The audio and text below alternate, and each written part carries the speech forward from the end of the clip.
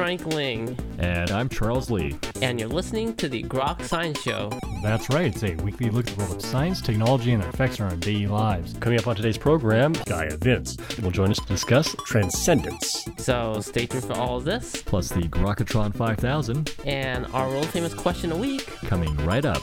Here. On the Groks Science Show.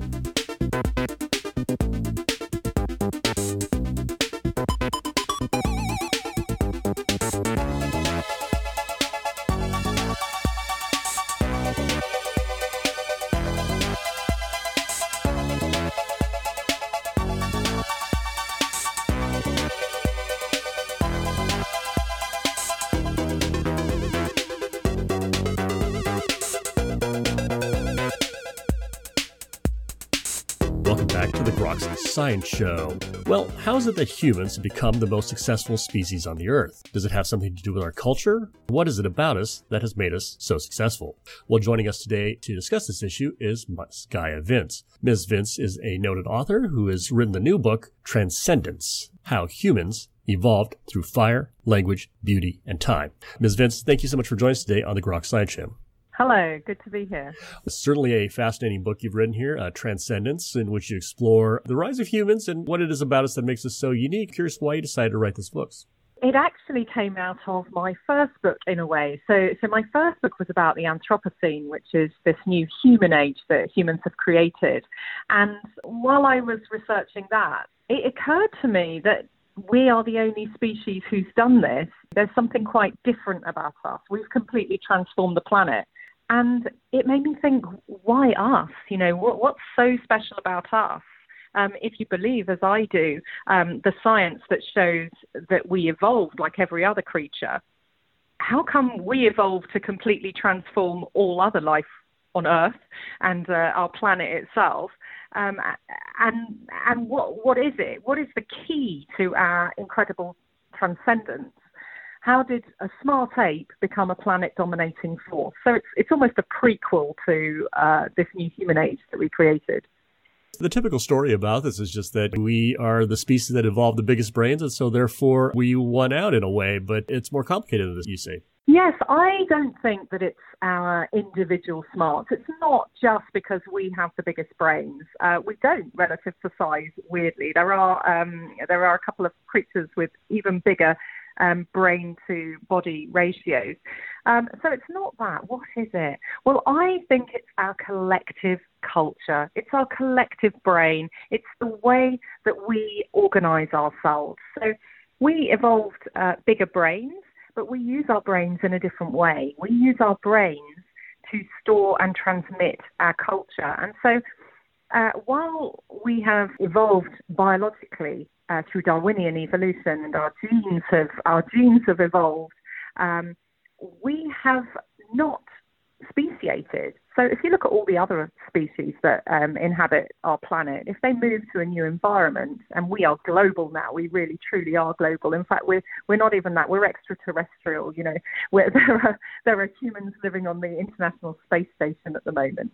So we live everywhere, and yet we're almost the same genetically. You know, there's more genetic difference between two chimpanzees living on either side of the Congo River than there are between two humans living across different continents. So that's really quite extraordinary, isn't it? That we're so biologically similar and yet we inhabit all these different environments. And the way we do it is because we have culturally speciated. So we have this extraordinary diversity of culture. And our culture works very similarly to the way our genes work. So over many generations, our genetic heritage is copied and copied and copied, and then it's selectively filtered by genetic evolution. The more successful genes are replicated at the expense of the least successful. So we get this kind of filtering over time. Well, exactly the same thing is happening with our tools, our behaviors, our cultural evolution.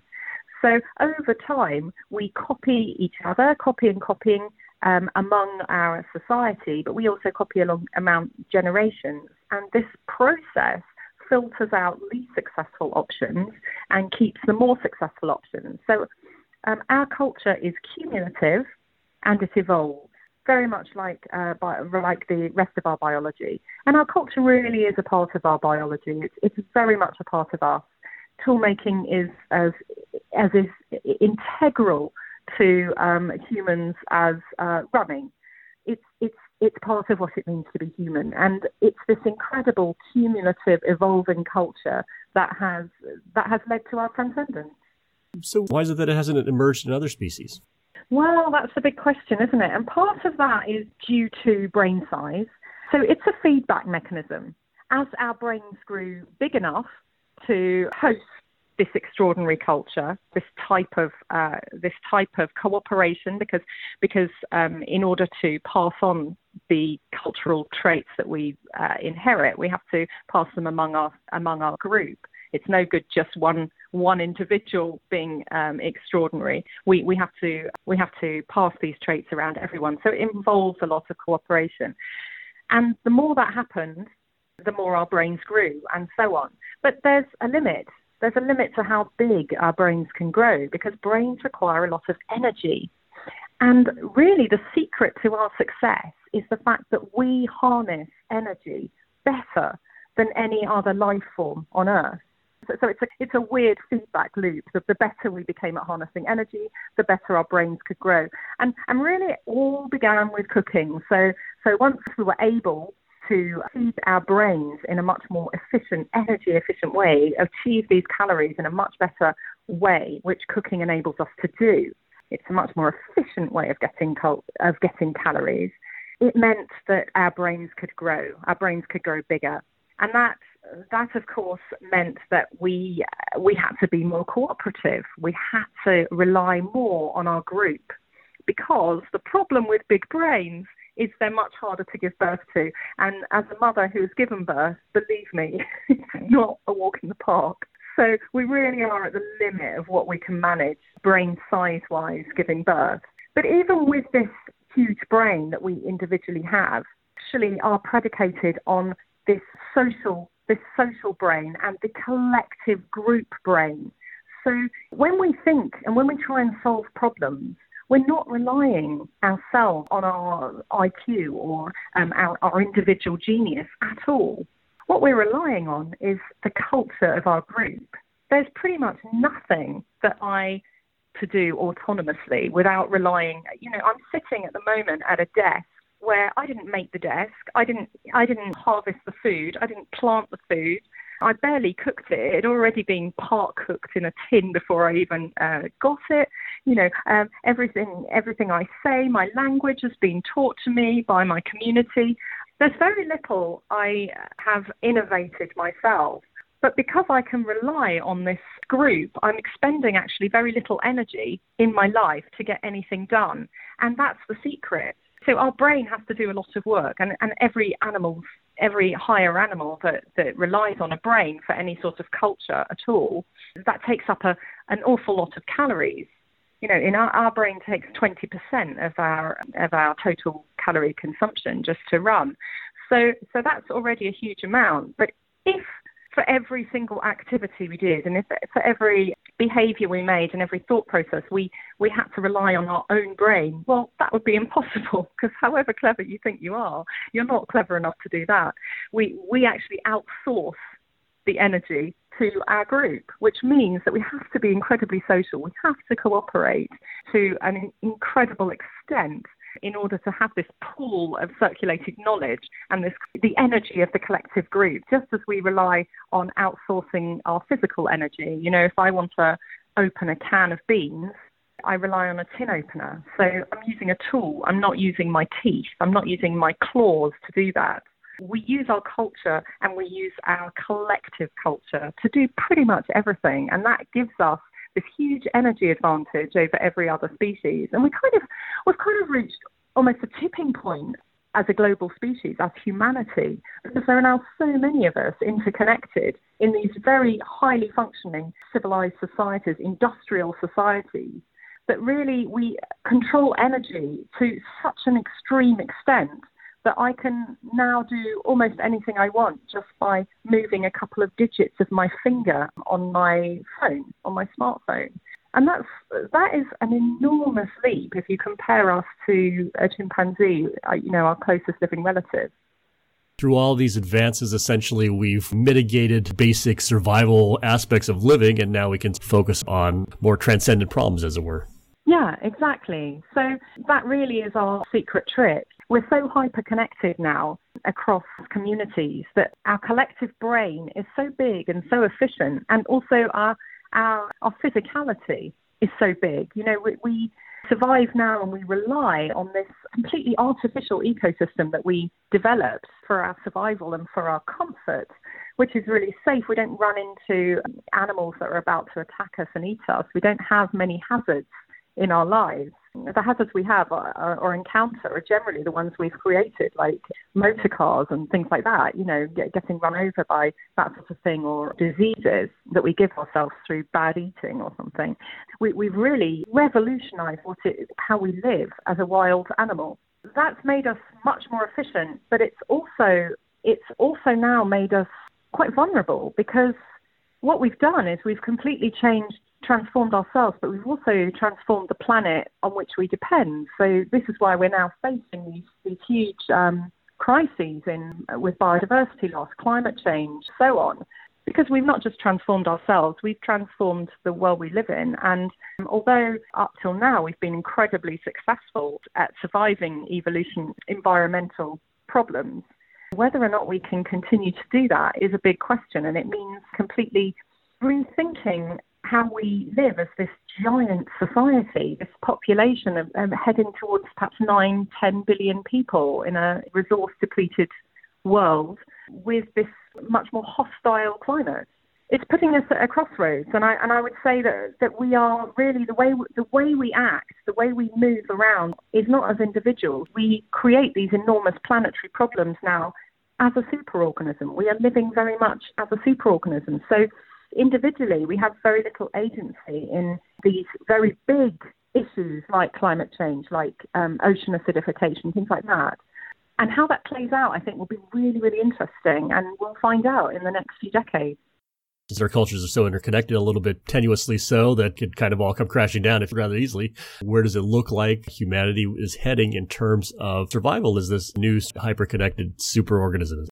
Well, I am an optimist. Even though we are behaving as a superorganism, we do still have some agency. We can flip. If you think of it as a massive school of fish or a swarm of bees, a couple of individuals can completely turn the tide flip the direction how it's going, and that is still possible. We can still move things in a different direction, and things are happening differently. And again, a lot of it comes down to energy. Everything we do, our entire evolution, in fact, the evolution perhaps of all life, comes down to how we transmit energy, how we change energy forms. And we are changing the way we access energy at a pretty rapid rate. Perhaps not fast enough, but things are changing. So I'm optimistic, but we do face a lot of problems that are inherent. They kind of come out of the way that we evolved. For example, we evolved with tribalism. Part of what makes us stick together so well and cooperate so well among these big groups, unrelated individuals. Most species that come in tribes or in herds or behave cooperatively, they're actually cooperating with their relatives. We cooperate with complete strangers, and we can only do that by really identifying and saying to each other in various different ways, with various different signs and symbols, that we are effectively brothers and sisters. We are effectively a tribe that is related. We're pseudo-related. And so we become more and more extreme with that. And to show how related we are, the best way of doing that is to identify the non-related people, other people. And the more we other people, the more we reinforce the fact that we are part of our tribe. So we get these tribalism, and we see that everywhere across the world. But also inherent in our evolutionary process has been this need to cooperate between tribes. And we do that incredibly well.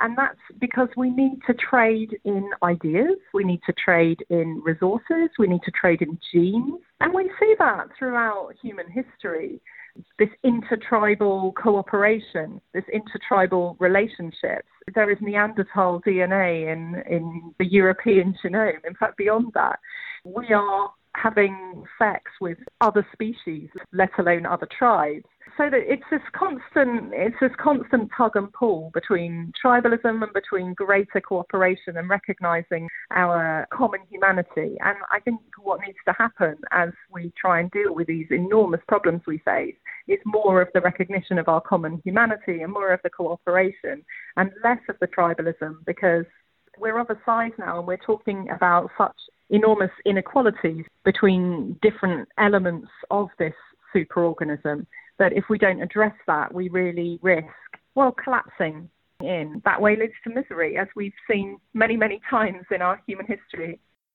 Certainly now is increasing tribalism. Do you see the pendulum swinging the other way? I mean, I think it's quite interesting what's come out of recent research in population genetics, which really shows that we are such a mishmash. We are so mixed up, and that trying to identify as different biological races is just is ludicrous. It's not backed up by science at all. There are no different races of people.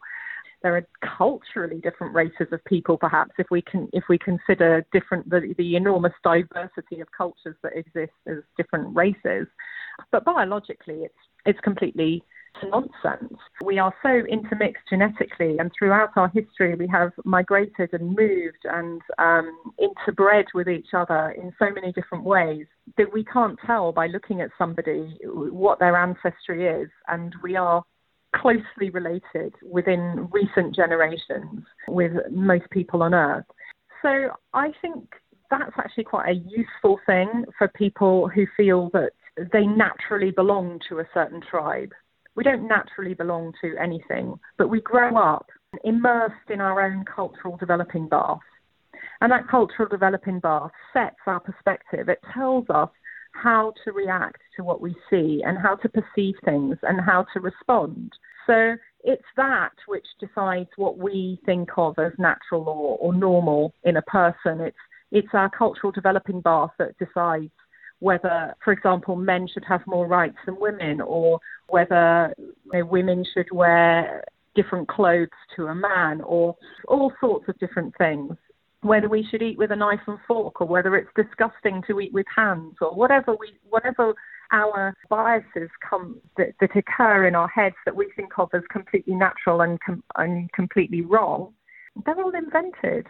Because the whole point of being human is that there is no natural way to be a human. There is no right way or wrong way, because we make it all up. And that's what we have. Unlike other species, we don't have an instinctive right way of doing anything.